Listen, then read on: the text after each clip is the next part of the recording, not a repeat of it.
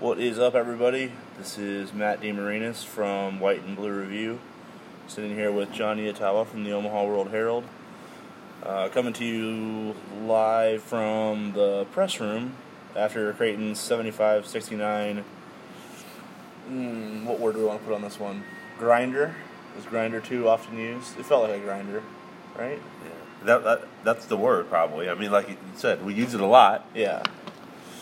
Grinder of a win. It's a win over East Tennessee State to move to 2-0 in the season. Yeah, I guess this is one of those things where a W is a W type of deal. It was ugly, but in the end, the desired result was achieved. I honestly, but I don't know if I would have felt differently had Creighton lost. I think the only thing Really? honestly, I feel like the concerns that I would have out of the loss are the same concerns I have even though they won. I guess there's a little bit more encouragement over the fact that Creighton found a way to win and made the key plays, and it raised its intensity level defensively when it needed to. It made shots, clutch shots when it needed to. It didn't wilt under the pressure of oh, we're about to lose to a team we should beat, and we can sense they're confident.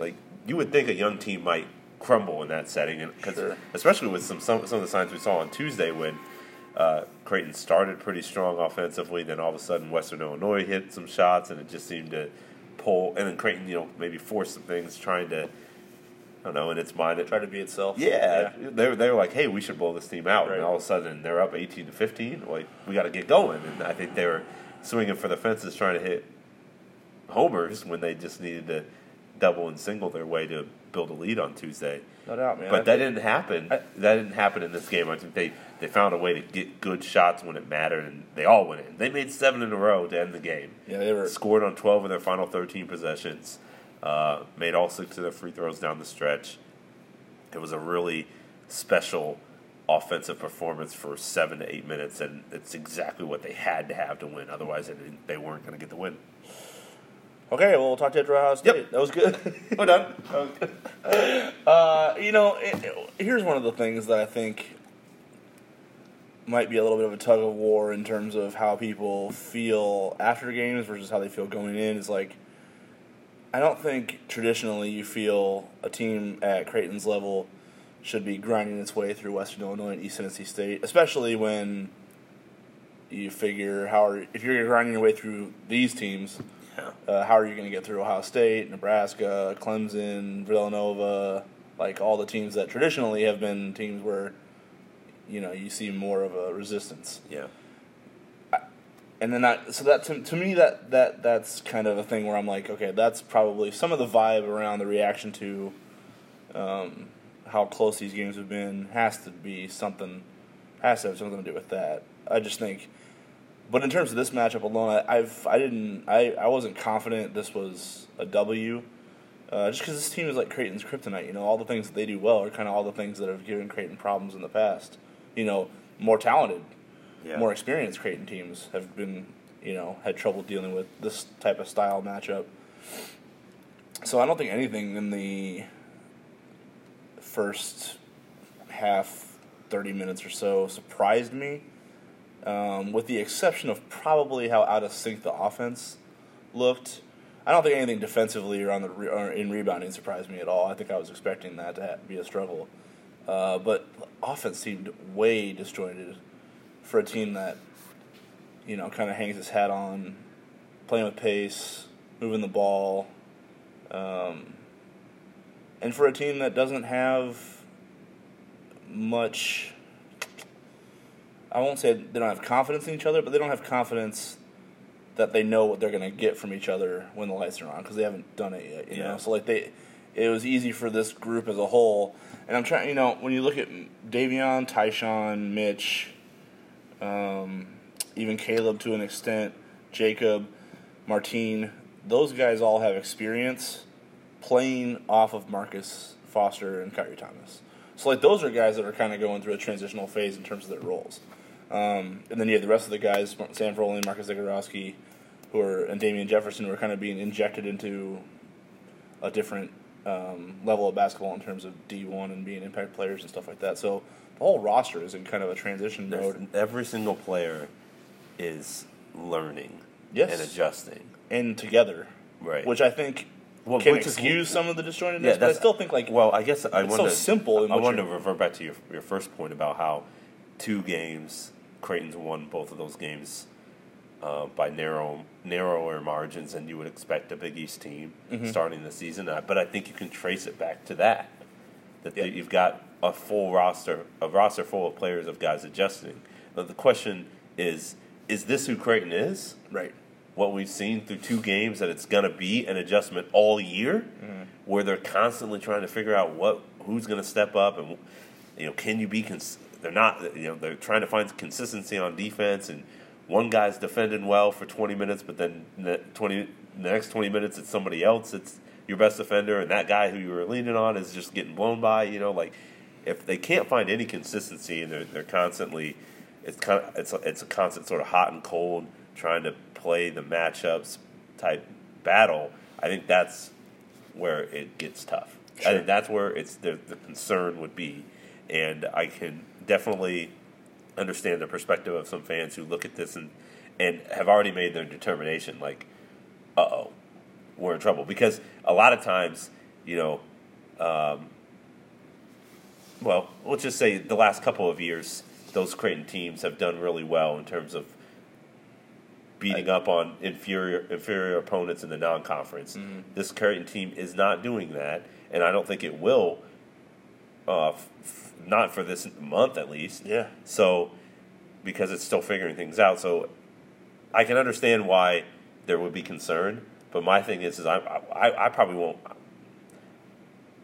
My antenna is definitely raised, and but I'm not to that point yet where I'm like, I got to reevaluate the expectations for this team. I think that this is a group that's going to get better. That they're going to work at it. They're committed to doing so, and the coaching staff has sort of its plan in place of how to work to develop these guys during the year. They've said it since the start of practice that the team that they unveil in November is not going to be the same one in February. How big of a gap is that? I think that's the question. Clearly, what we've seen the first 2 games, there are vulnerabilities and flaws that will have to be addressed.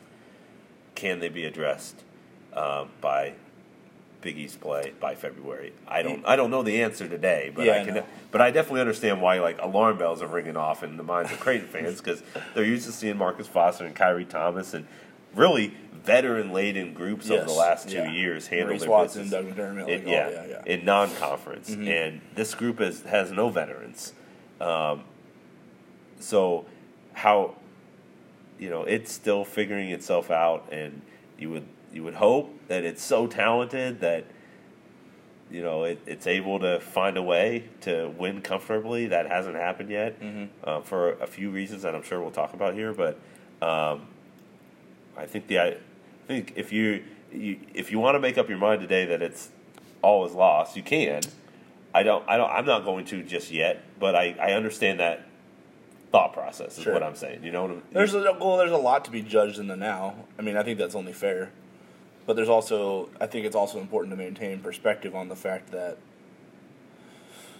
whether it's coach speak or not, because I know the coaches are going to harp on how young they are. So you're going to hear it a lot from the coaches, and eventually, I think at some point, there will be a point where fans kind of start to roll their eyes at the notion that this is a young team, because if they start to see the same mistakes being repeated. Well, and that's the question, is you can't. Creighton cannot continue to make the same mistakes, or it can't continue to have the issues that caused Creighton problems in Game 1, letting the shooter go off the way they did, and letting that team settle in. Game 2, getting beat on the boards the way they did, or having that lack of rhythm on offense. Like, if those things keep cropping up, then that's a problem. But I think that this is a team that needed games and needed opponents to reveal flaws, and now it's up to the players to address that and the coaches to address that, and they're confident that they can, but it may take time. Yep. The analogy will take time, actually. The analogy that's kind of stuck in my head right now, and I don't know how confident I am in using it because I'm not necessarily the most mechanically sound person on the planet Earth. But it kind of feels like to me like Creighton's kind of building the car right now. And like I guess I'm imagining like you're building a car and there are moments where kind of everything's working right and then you feel like you've got a good grasp on how the thing's coming together, and then a problem crops up and now you have to deal with that and before the job is finished, I guess. And to me it feels like there have been moments where Creighton has had things firing on all cylinders. Late in the second half, not all the way through to the end against Western Illinois, but there was a spurt against Western Illinois in the second half. It was the start of the second half for like 10 minutes. Like offensive efficiency was flying high. They were scoring on almost every possession. They were putting Western Illinois on their heels and really pressing the issue. And then obviously the final 7 minutes tonight against East Tennessee State, where they outscored them 24-6 to finish the game. That was another example of Creighton kind of like, oh, there's some, so there have been glimpses of the vision itself for the players and coaches to kind of, they can clip that out and go, okay, here's what it looks like when we're doing everything the way we were doing it, when we're practicing, when we're playing the way we practice, when we're making the right reads, making the right plays, trying to play through each other, trying to not force the issue. And I think today was, when they had, now granted, Creighton waited until they had to do it, because they were down 12 with, around that 8-minute media timeout, and that's do or die time at that point. If you don't put a run together, they're going to push you apart. It was 57-47 with 8.5 left, and that's when the media timeout, and they came out. Well, that was right before. That was ahead of the media timeout, I think. But yeah, and then Eastern Illinois, East Tennessee State banged 2 threes. They had 2 threes in the stretch after Creighton went 1-3-1, but the stretch of 9 consecutive possessions with points started when they were down 10. Yep. But then they fell down 11. They scored, but they got another 3 banged in the face. So then they were down 12, and then they were able to actually get some stops. But right. That was a very impressive stretch. And honestly, what you saw from that stretch of play, and the players talked about it after the game. Mitch, Balak, Damian Jefferson, Tyshawn Alexander. And I thought Mitch made a really good evaluation of it, was Creighton using the whole floor. And I couldn't help but keep thinking like the soccer team, because that to me was the difference in when their offense was feeling good and when it was kind of sputtering, was them kind of using the whole field, flipping the thing, spreading the defense out, and then making the reads, making the ball screens, making one-on-one plays off of the space that they have to maneuver. And I thought that was pretty interesting insight to the way he saw the game flip when they started, using the skip passes and not necessarily going ball screen heavy as soon as the ball comes down the middle of the floor, and only using half the floor at that point when you're doing it's like that. when they set ball screens on one side of the floor, it's okay to reverse it back to the other side, even I think you allow the defense to load up on you. Yeah, I think a tendency is for Creighton sometimes, and it does these drills like 3-on-3 drills where it's you have a guy setting the ball screen, and there's another player, your other teammates on the court, so they work on sort of making that read of, do you attack as the ball handler, do you dish to the big man, or do you kick it back out to your guy who's spotting up from 3? Mm-hmm. Because obviously when there's a ball screen and you attack, you go downhill, and that big man's rolling to the rim, there's a help defender who has to make a decision more times than not. But I think what Mitch made the point of is like, there's 2 other guys on the floor. So even though that action right there on that half of the floor may be bottled up, like you don't have to force it there. Mm-hmm. If you feel, maybe they defended it really well, and or in the case of ETSU, I think today was they were actually bringing extra defenders to make sure that they didn't give up the flip up, or that they didn't let the point guard or the ball handler get all the way to the rim. In which case, they were defending the first 2 options. Right. And so there was openings on the other side of the court, and so they just had to kind of have some patience and discipline to just keep the ball moving. I feel like that was the thing. It's like early in the game, well, aside from passes that were going off bodies and going straight out of bounds and all this thing, can't grab a rebound. How many times did that happen? A couple times where Creighton had 2 guys there, they were by themselves, and they fumbled the ball out of bounds to give up an extra opportunity for East Tennessee State. But aside from all that, I felt like Creighton just never really found it never really seemed to have this flow offensively where someone's driving and then kicking out, and then you got another guy driving off a closeout, or just that ball is continually moving. It was like if someone tried to make a play and it didn't work, it was like possession over. Exactly. That's what it felt like. It did. I'm interested to watch it because I want to see. I feel like it was way different over the final 7 minutes versus the first 33, but I'm kind of just interested. It's almost like I want to see an overlay of those two, possessions from those two stretches. Like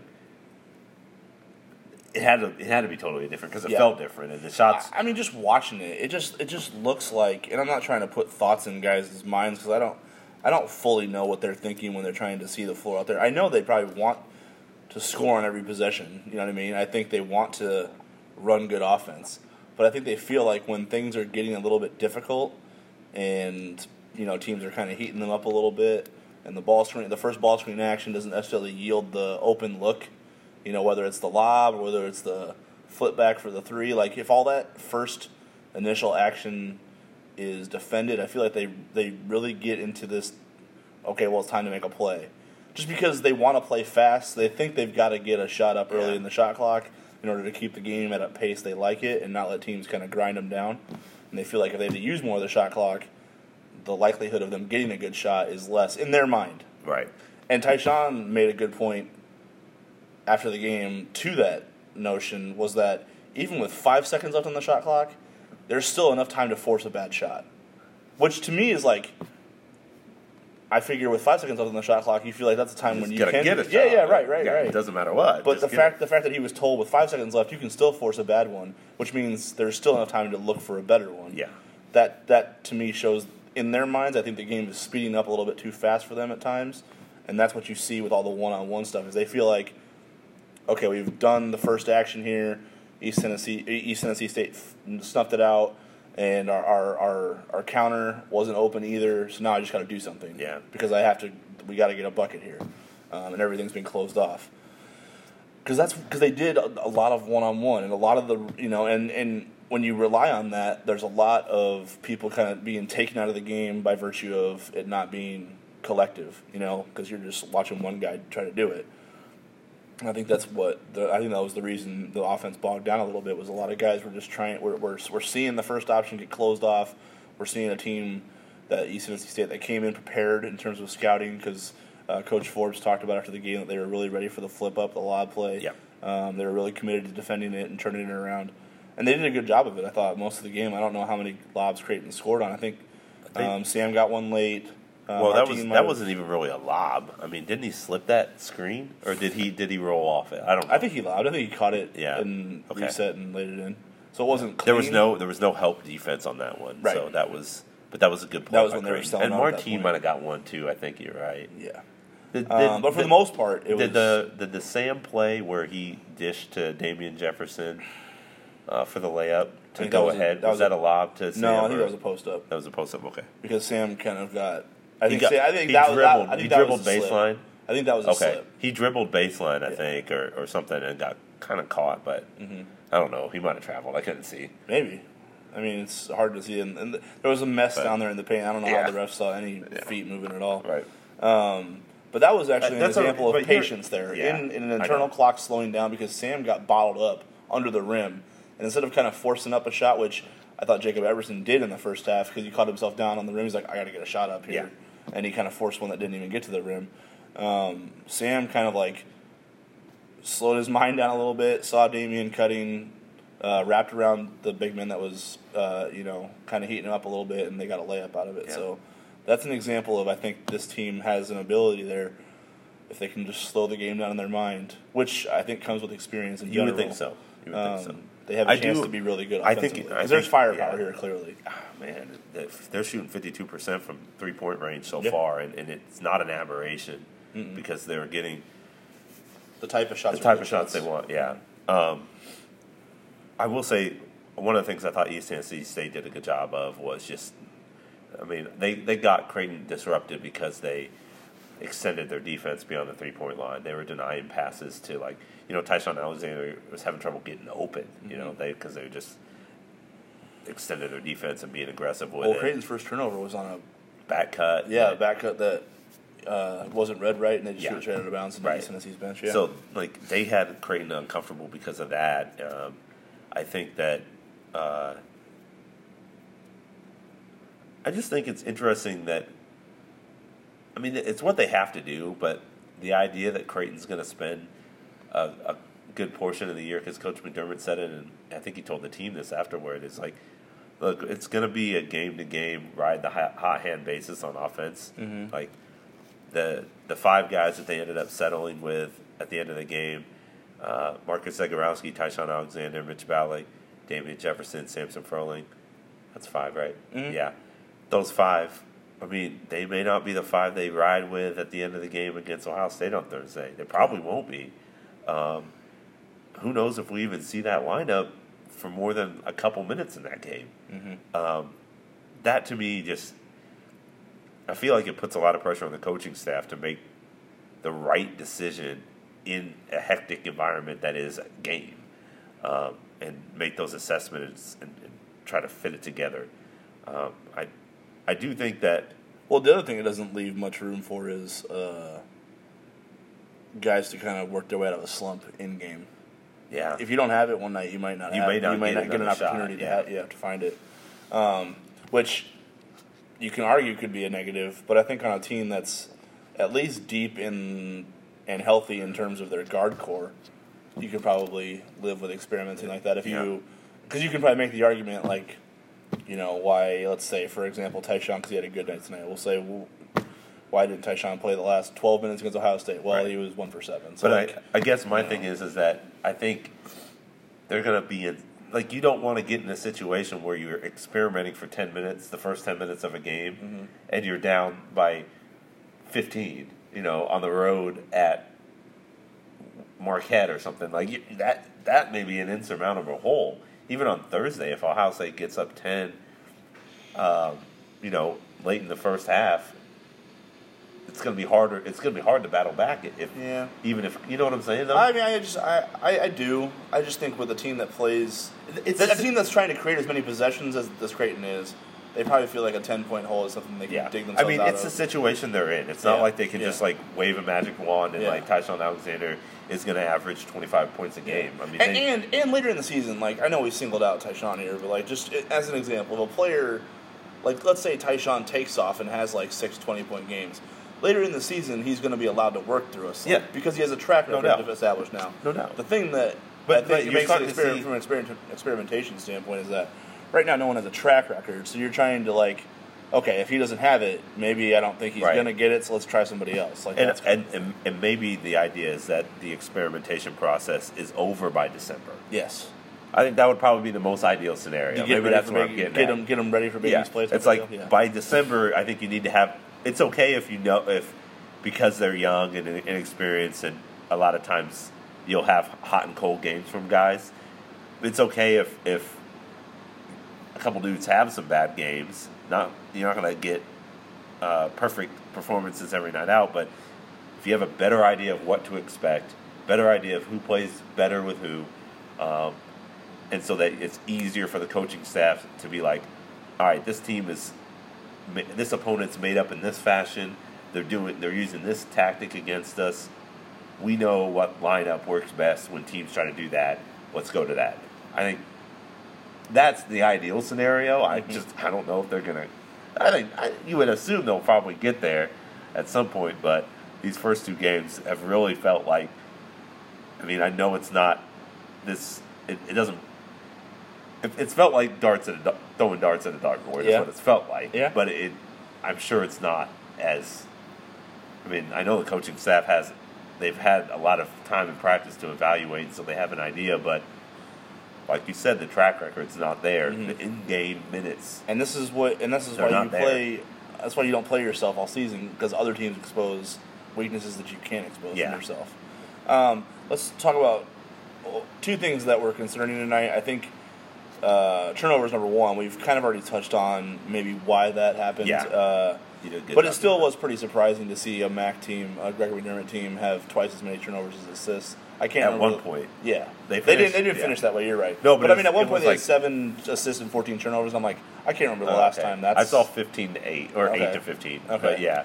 So I can't remember the last time they've doubled up turnovers on assists. So I like will that, say that though that I do think that some of the mistakes, and Coach McDermott alluded to it after practice or after the game, was like self-inflicted. Yeah. So you can correct those. You feel good about in a month those not being there. Mm-hmm.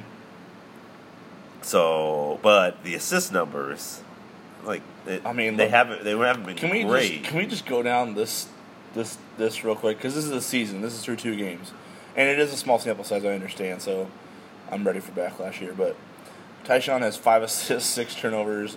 Mitch has 6 assists, 5 turnovers. Damian, who's been we both think pretty good, 3 and 3.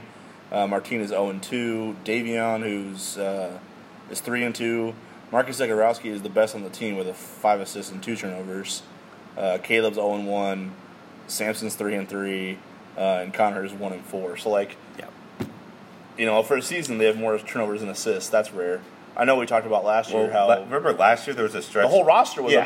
had a plus. It was a assist plus turnover assist, issue. yeah. So just to let you know the contrast there. Well, and and I how think much they're working if we're against talking each about assist to turnover ratio, I really do think that the target sort of zeroes in on Davion Mitch, just because you look at what he did last year. Now, again, he had Marcus Foster and Kyrie Thomas on the floor with him. Yep. But his assist to turnover ratio was like 15th best in the country, or so it's top 15. And among like underclassmen guards, I think he was either 3rd best or 4th best in the country in assist to turnover ratio, and he just hasn't been able to find it this year, as he is yet another guy who's working to adjust to a new role. Mm-hmm. They obviously want him.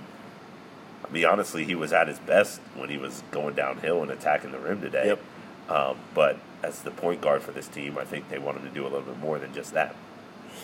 But what else was concerning? So turnovers. Well, I think rebounding is a concern, even though they had a good first half in terms of boxing out, and I think they dropped a couple out of bounds, fighting for it themselves. Yeah. When he said this, he was like, "Okay, you got it." And I wasn't as concerned with rebounding, honestly, because to me, it's just I think it's going to be a thing, defensive rebounding. Yeah, Because they just don't have. Now, Damian's a good rebounder. I think we've established that, but he even only had 2 tonight. So, I just don't think it's. I don't think it's at the point where they are. I don't think they're. I thought they were a better defensive rebounding team early in the season last year than they are right now. Yes, that's probably a good point. And so to me, that's an issue. And I think Coach McDermott did mention that he thought Martin Crumple, like the more in-game experience, more reps he gets, the more you'll see him go attack the glass and get. He thought Martin he'd box out and just sort of wait for the ball to get it to him, whereas last year at this time he was going to get it. Mm-hmm. He thinks you'll see, as Martin sort of gets more comfortable, a more aggressive rebounder out of that guy, and they don't know they need that from him. The problem, for sure. the problem I think today was the more the game wore on, and the more the physicality wore into Creighton, the more it looked like they were getting out tough. Yeah, and so they had to go small. Well, Creighton's best lineup offensively was smaller. It was Furling or Crumple at the 5, and then Jefferson at the 4. Mm-hmm.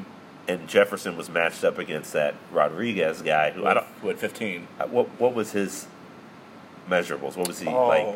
Let's see. I don't know. It's 6'8", 220 or something. I don't know what he looked. Jeremy Rodriguez is 6'7", 225 listed at. Yeah, so, he was a thick guy who could get up. Yep.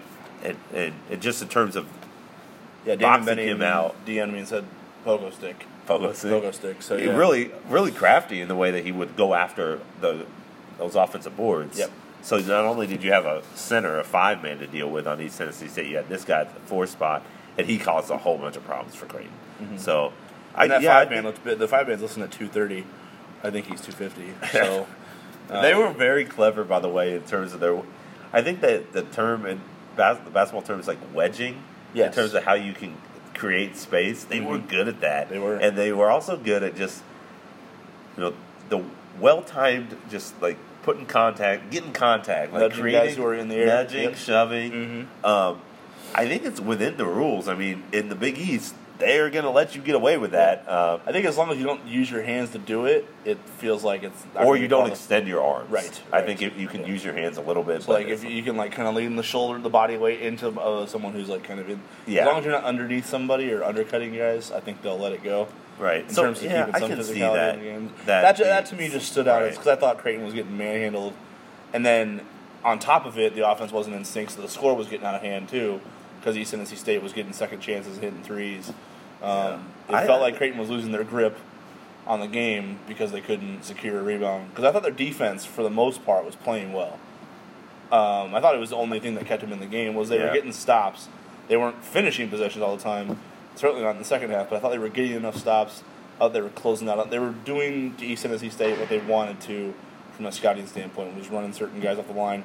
There were, several possessions where they would give it up by not being sound in terms of leaving their feet or not staying in front of the dribble. I just think that it's when they're guarding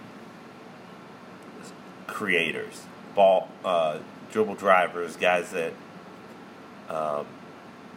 sort of have that in their. They're not necessarily creating they're not necessarily scorers, I guess, but just guys that are looking to, in an isolation situation, take you off the dribble. Or put themselves in a spot where they can get a good shot for themselves, whether it's a step back or one dribble pull up or whatever. I felt like East Tennessee State created some pretty good things in a one-on-one setting against Creighton, maybe more so than the Jays would have liked. Yeah, and I think Creighton. To better combat that, because obviously you don't have Kyrie Thomas. We talked a lot about that. I think they have to do the simple things better, which is being more disciplined on their closeouts and trying to use angles to their advantage and cut off drivers, not jump, not fall for ball fakes. Just a lot of little things. Maybe just from a mentality standpoint, be a little bit tougher, more tenacious.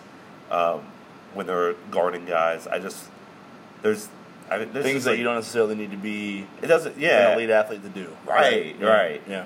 I think that they got to do better at that because they don't have the elite defender and they're not getting it.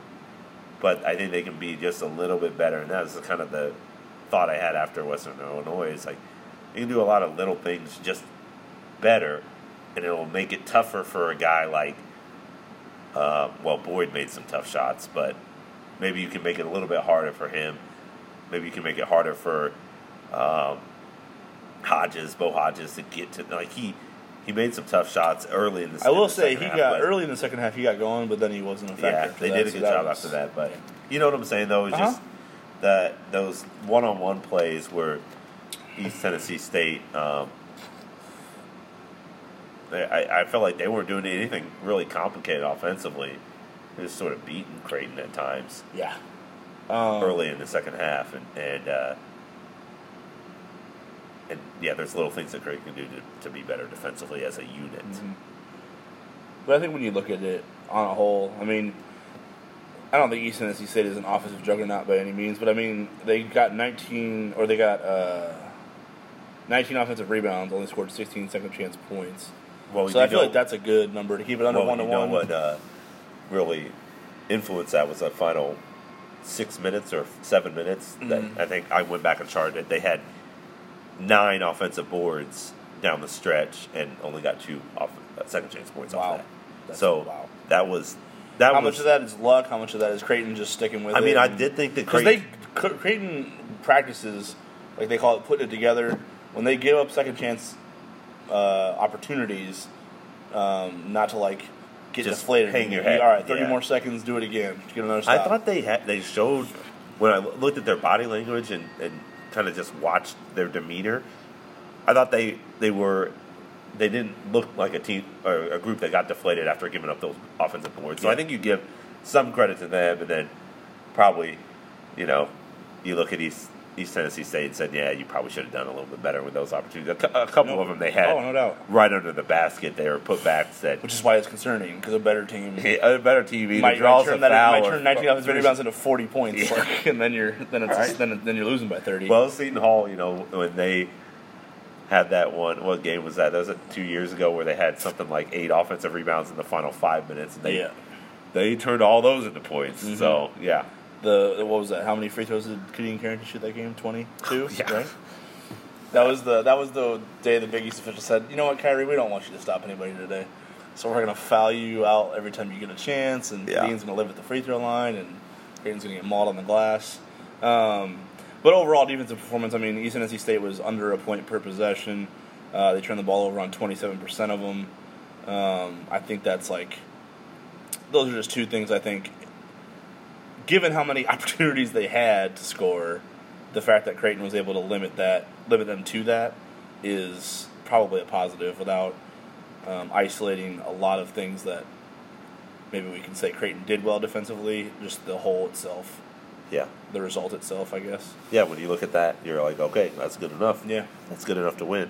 Individually, Tyshawn Alexander, I mean, if we start this show by saying Creighton's trying to find guys that trust and he's trying to find guys that build the track record, I think Tyshawn at least took step one tonight with his late game performance. Well, and the other thing too is he wasn't making shots or really getting much room to work early in the game, and I wondered how he would respond to that. And then he gets 10 of his 20 in the final 7 minutes. Yep. I think that's a pretty good response. It's some big shot. That three with the shot clock winding down was the pull-up three. That was like a big-time, player shot right there, and he knocked it down.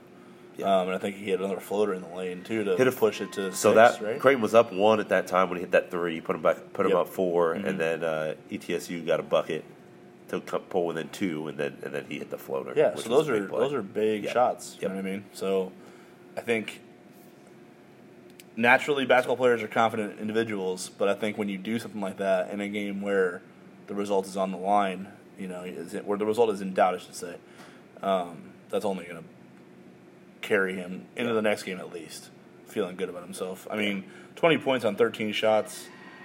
He did turn it over 3 times, but in 33 minutes, that's not bad for a guy who has the ball as much as he does.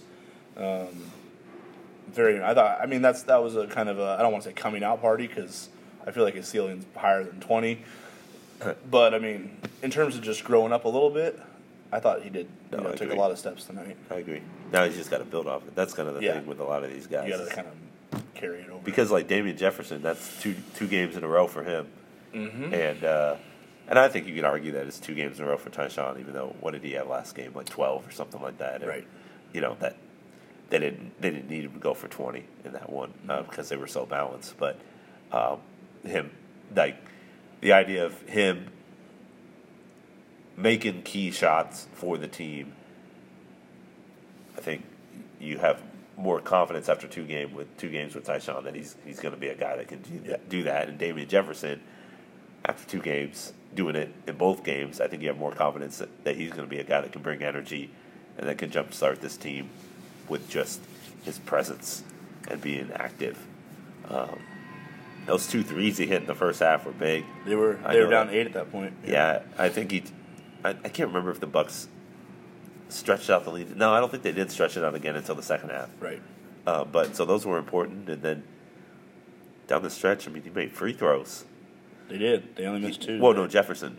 You know what I'm saying? He made 2 everyone did, but he made a couple. I think he had a 1-on-1. That was to jumpstart the stretch. That was the first possession of that 9 possession stretch where they scored each time. He was at the line, and then he obviously hit the layup to put him ahead. So he's a guy that we talked a lot about this offseason in terms of taking the next step, and you just kind of wondered when he actually got on the court, would it show up? Right. And it has so far. Thoughts on Marcus Zagorowski running the show the last 8 minutes? I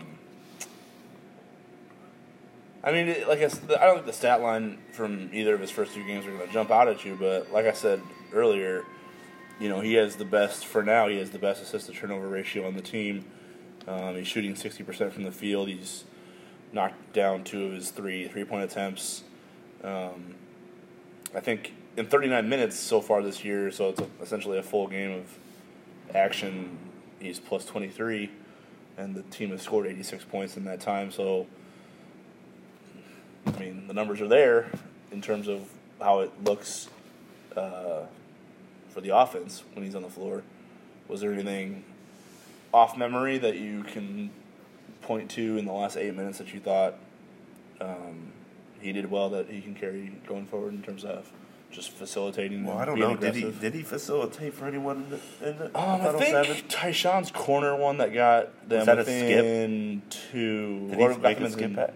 Yeah, within 4, I believe, was initiated by him. 65, 61. I just wrote in my notes that it was a skip, so I don't know who assisted on that play. Did he have the handoff to Mitch on the one that cut it to 1? Yeah, he probably did on that transition. So. Yeah.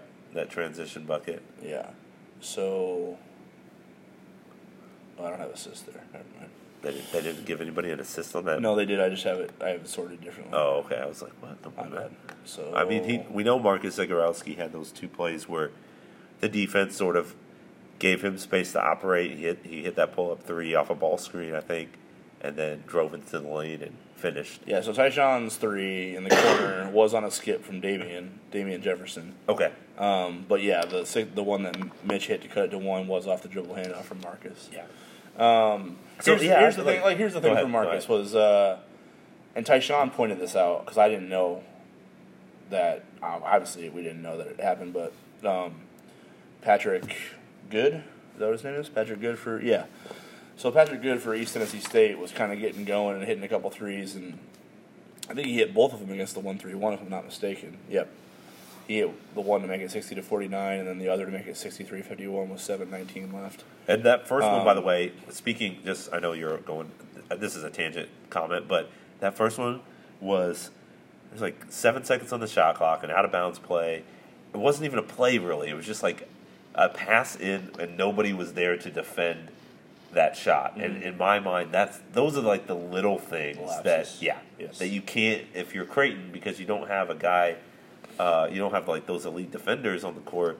You have to be really focused in on the little things and to leave their best shooter open with just one pass inbounds, and you give him enough space for him to get up a 3-pointer. A good shot with 7 seconds left in the shot clock when you know that they're going to take their first opening they can get. That to me is just like an example of the little things. So anyway, he could shoot. Yes, he hit 5 threes, and then so to put him up 63-51. So here's the sequence where Marcus kind of, in my opinion, put his imprint on the game, and that Tyshawn kind of gave us a little bit insight into further on the defensive side of the floor. After Good hit that 3, Tyshawn said Marcus told the team that he's got that guy, he's not scoring anymore. Kind of one of those things you hear from, I'm not going to say Marcus is Kyrie. I want to make sure we're getting that clear off the bat, because defensively, from a footwork standpoint, it's a work in progress, definitely. But mentality standpoint, he said, I've got that guy, he's not scoring anymore. Like, that's the thing about, you count on me. He essentially put some responsibility on his shoulders in his second collegiate game to say, this guy that's hot right now is done. And then, for the rest of the game, which Marcus didn't come out of, Good was 0 for 4 from the floor, all 3-pointers, and he turned the ball over 1 time. In that stretch where it was 24-6. I remember. I was going to say one closeout was really good by Marcus. He closed out just into his space, but didn't foul him. Yep. Go on. And then the other thing was, after Good hit those 2 threes to make it a 12-point game, Marcus hit a 3, hit a jumper, and then the dribble handoff 3 to Mitch to cut it to 1. So he was responsible for 8 of Creighton's next 13 points to cut it to a 1-point game under 5 minutes. And then he also did what he said he was going to do on the defensive side of the floor, was make things difficult for Good. So that to me was like a big time moment for Zagorowski. I mean, it could be early in his career. I feel like it could be something that we put an asterisk by, and then in 2 months, if he's the go-to option at point guard, I mean, this is when he started like planting the seeds for that change to be made. I think that competitiveness was evident from the day he stepped on campus. That was the first thing that jumped out at me, and so that's why I feel confident that they're going to get the best version of Marcus Zagorowski night in and night out. Like, he's going to – he's – because he didn't even – standpoint. Yeah, he didn't play well in the first half. Mm-mm. But, like, in my mind, I don't see him as a guy that's going to be hesitant or back away from a challenge because he makes a couple mistakes. Just because he's got that sort of edge to him and that competitiveness to him, to where a mistake almost fuels him to work even harder to make up for it. And so, I think that's a good sign for the future, obviously. But for right now, is this team's trying to figure out I think historically, at least when you look at the Maurice Watson team that was really rolling before he got hurt, Creighton's been really, really good when they have their primary ball handler have an edge like that. Yeah. So if Marcus has those traits, which I think, at least anecdotally, we've seen tonight. We saw tonight in their comeback. That's going to be. So the question, his future is, as the point guard of the future, right, is looking good, off to a good start, I think, in the way his career has started. The question is, I know a lot of people kind of want to zero in on point guard, but for me, it's the same question that exists in so many other positions on the floor. Is like, I think the natural question is, okay, is Marcus Zegarowski after those final 7 minutes and helping orchestrate that comeback, does he start next game? Well, the question is like, do you start with those 5? I think that the coaches will have to decide if what I see what you're doing. You know what I'm saying? If what worked in the final 7 minutes, like, do they test out the fluke factor? Yeah. I guess so to speak. I guess. Yeah. Was that legit, or was that just right? The final 7 minutes in East Tennessee State not having a counter for it, or is this team better off to have a guy like Marcus Zegarowski coming in off the bench where he can, make an imprint on the game that way? I think this team definitely is going to need some. It's going to have stretches in games where it needs a boost from guys off the bench. So maybe that's where he's best suited. So I've never been big on who starts a game. It's a common coaching line, who finishes. Right. So at this point, there's sound logic to it, though. Seriously, you don't want to fall behind 10-0 in games night after night. Obviously. I think Creighton hasn't gone off to great starts either of the 2 games so far. But you could argue they're a second-half team at this point. Well, definitely. They definitely are a second-half team. But I don't know if that's a point guard issue or if that's just a combination of lineups issue or just the entire team needing time to settle in. Who knows? But I do think what Marcus Zegarowski did in the second half is something that the coaches are going to have to think about. And again, I thought Davion Mintz gave him pretty good minutes after halftime, aside from maybe one. And it's probably not. We should probably caution to say we're not advocating for Davion to be phased out. But if you're going to have Marcus on the floor, there are other things Davion can do. Oh, no doubt. Play off the ball, yeah. And you know what I mean, and still be in attack mode in terms of getting to the rim. And then at worst, you have another point guard on the floor as well. I just don't. If you're going to go small, he still has an impact. Well, my assumption is that 2 games isn't enough to make a change. Yeah. And to drastically alter the way that you use your point guards.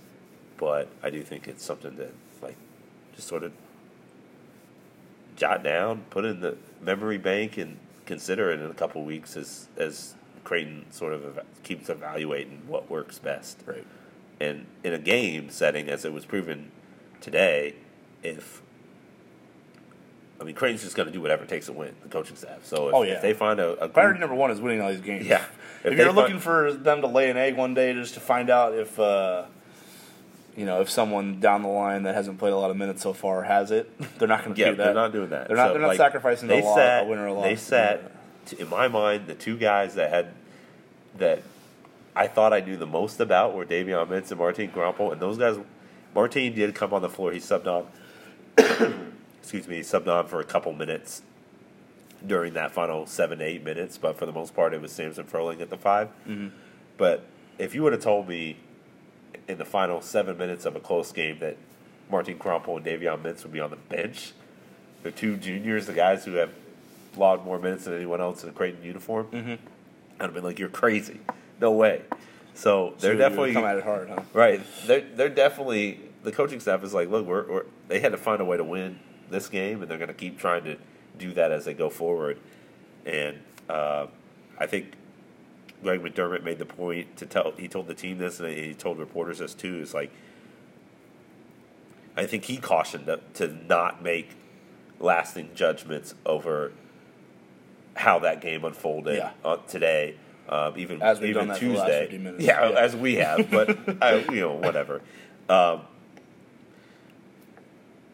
His point was that it's constant. We're constantly in flux right now, and we're constantly experimenting, and honestly, no concrete assessments can be made yet because there's just not a big enough sample size. And it's what I said in the beginning too, which I tried to warn is like, I understand people are going to roll their eyes at it eventually because they keep hearing it, but I think it's true. Like, I don't think it's coach speak. I do think the coaches are evaluating this thing as much as anybody is. Yeah. Well, as it's going along here to try to figure out, because like you can only simulate so much, but Creighton can only exploit so much because of how they're constructed. Like, they can't simulate what he said as he said it was going to do to them. They can try. They can do as best they can, but it's not like they've got like all these just giant NFL tight ends on the scout team waiting to shove them around to get a rebound. Like, they've got to evaluate it as best they can in scout and then deal with it on the fly once the game starts. Like, there's just only so much they can practice against because they are up and down the roster. They're designed one way. Yeah. You know what I mean? It's all about learning and applying those lessons. Yep. And it'll be up to the coaching staff to, teach in a manner that those guys can grasp, and then those guys, their ability to apply it on game day. No doubt. All right, let's get to questions here we're at 50 minutes. Let's get to questions here and see if we can wrap this up under an hour for you so you can listen to it during your lunch breaks.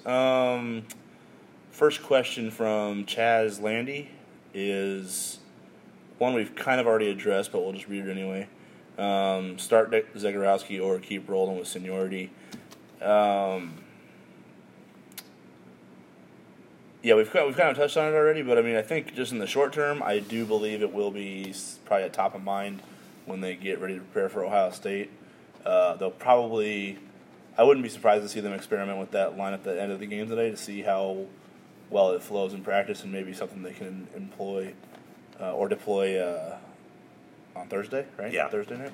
I just wanted to make this because I went and charted it. Creighton, they tried 17 different lineups until that moment. They'd actually tried that lineup. That's a lot of lineups. It's a lot. Yeah. So they actually had tried that lineup for like a minute and a half earlier in the game. Okay.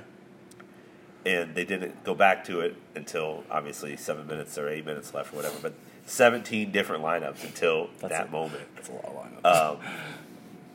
I mean, you would hope that they don't have to do that again. I think last year when I was charting lineups, like the most I would get to after a game is 12.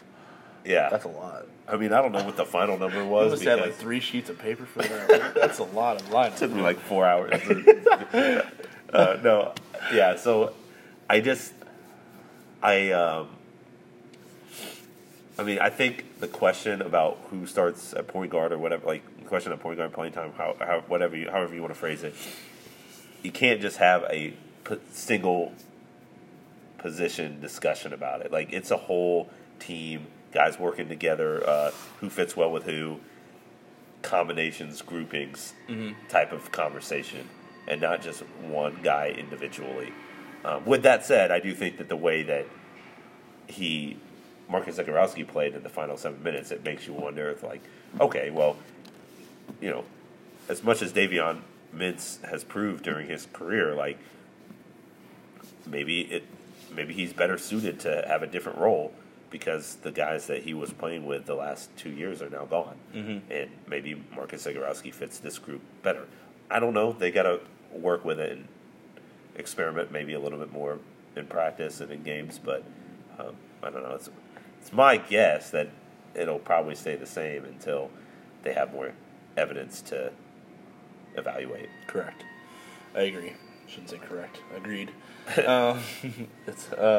Next one is, what's up with Epperson? Played only 5 minutes in the first half, didn't go in the second. Well, obviously, he didn't practice a ton this week. He practiced enough to play, but I mean, I don't know. I don't remember much about the 5 minutes he played, other than he got a chance to finish one down low and kind of just didn't really. I wouldn't say go up tough, go up strong.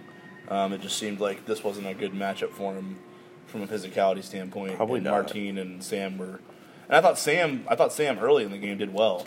So to me, that was like a sign that the coaches can kind of go back to that well, just in terms of the way Sam was fighting on the glass and with the matchup they were going to have to deal with in terms of how much of a war it was going to be down there. Sam and Martine were probably your best bets from the big men standpoint. Well, two things. I think one, Coach McDermott said after the game that Epperson, even though he was in practice and kind of gave them enough confidence that he could play, his reps were still limited. So that, I think, kept him on the bench more so than perhaps he normally would be.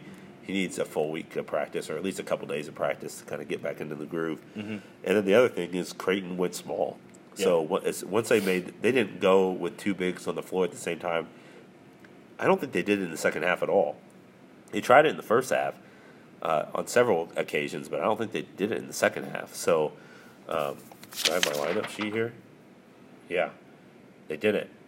So that means you're rotating two guys at the 5 in Martine Krampel and Samson Furling. Is there room for a third guy in that mix? I mean, at least today there wasn't. So I guess that's the answer. Yeah, so it's twofold.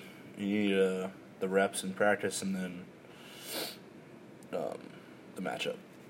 Has Zagorowski looked as good in practice as he did in the second half today? Is it time for him to start? We've already answered the second part of that. So the first part, has he looked as good in practice as he did in the second half today? Yeah, at times. I mean, I don't think anything he did today, or in the first two games for that matter, was anything I would call surprising. I think he can shoot. He can see the floor really well. He's not the quickest and most athletic, but he is really crafty, which I think makes up for those two. I think he's pretty quick. I think he's pretty quick with the ball. With the ball, he's pretty shifty with the ball. I guess I'm talking maybe it's more he's got this that change of pace to where he's kind of goes from 0 to 60, back to 30, back to up to 70 in short bursts from the top of the key to the rim, kind of thing. Yeah. So I think he has looked that good, I guess. And I think he's capable of looking even better. So no, I don't think I'm surprised by anything he's done so far. No. Thoughts on bigger lineup with Martine and another big? Didn't look good in my opinion, but Martine isn't fully there in terms of mobility. That's obviously point number one. Is that we probably should remember that Martine is still. He's healthy enough to play, but not to the point yet where he is back to the level he was back. last year. Yeah. And I think that'll come with more in-game reps, and as he grows in confidence and gains just strength. But I do think a big lineup has potential with him. The more he gets reps at the 4, because there's a lot of moments where he catches at the 3-point line with enough room to shoot it. I just don't know how much confidence he has in his shot right now to do that. But I think as the year develops, he will get. And excuse me, catching the burps from you. Samson Foley also had a couple plays today where he popped out and had 3-pointers that he could have. Yeah, he took one. I think he took one of them for sure, right? Yeah, and I think the other one was open. He was in rhythm to shoot it, but he passed it up. Yeah. He was 0 for 1. But he can knock down 3. So we've definitely seen him do that in practice, and he spends time after practice shooting threes as well. And the other thing too, so we know he has that ability. It's not. Yeah. So I think there is. I wouldn't kibosh the big lineup just yet. I think it's still going to be something that Creighton works on as the year goes on. Damian Jefferson's played well as the 4 in a small ball lineup, so it's hard to take him off the floor. That's one, and two, they just haven't gotten a lot of reps in practice with two bigs, right? Because Martine was out all summer, and when he came back, he sprained his ankle. Was out 10 days, and they were cautious with him over the past few days in practice as they were getting ready for this game. After he played 26 minutes against Western Illinois, so he didn't practice much. And then Epperson's been in and out of practice since the start of the preseason. So it's been hard to have both of those guys available so you can work those two bigs together and gain that comfortability that you need. Yeah. So I'm not ready to. I think you'll see it eventually, and I think you'll see it work, but it's going to take time. Yep. Agreed.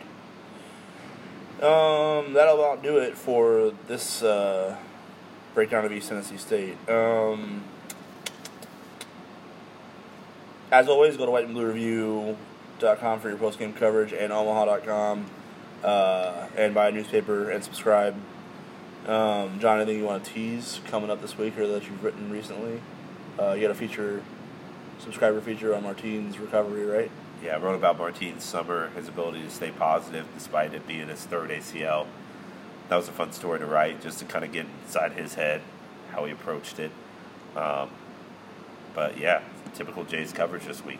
Volleyball team's playing a couple times, and women's basketball team's in action, and obviously the men play a big game against Ohio State on Thursday, so we'll have plenty of coverage on that, as you will too. Yeah, and you got when's your next half court press podcast? Yeah, new podcast with we're doing at the World Herald with Chris Eddy, who reports on Nebraska basketball. He and I just talk about college basketball for 30 minutes.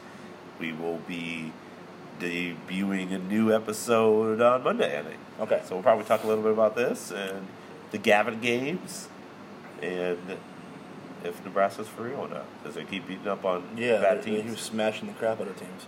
Which is something they do. Yeah, normally. I mean, that's new for them. They usually lay eggs sometimes against those teams and are the butt of jokes, so that's new and different. So you can listen to this podcast tomorrow, and then John will have a new podcast for you to listen to. Don't you guys got a pod coming on Monday? I'm getting to it. Oh, sorry. I'm almost there. Oh, I did jump the gun. I was rolling with it there for a second. Yeah. So you can listen to this recap tomorrow. Then John will have a new podcast with Nebraska beat writer Chris Eddy, and for you on Monday. And then we will also have another episode of the Blue Jays Bites at White and Blue Review. We'll be recording, as always, Monday night at Scriptown Brewing, 8 o'clock, efforting some exclusive interviews, as always. I think we'll shoot for Kirsten Bernthal Booth and I just got told she can do 2 p.m., so, we will have that interview for you, confirmed. Nice timing on that text from Rob, wow. That's actually creepy how... Yeah, I don't like that. He just... Did you see that? You saw that come in, right? I think we got to leave. Okay. We have to leave. John's like, I'm freaking out. I don't know. I don't like it. Yeah, so we'll have that for you on the next episode. Come out to the Scriptown, drink some beer, order some Noe's Pizza, and listen to some Jays talk. And then we'll have... you'll have a bunch of stuff to listen to over the next... when does Creighton play Ohio State? Thursday night? Between now and Thursday. Yeah. Until then, everybody have a good week. Thanks for tuning in. Talk to you soon.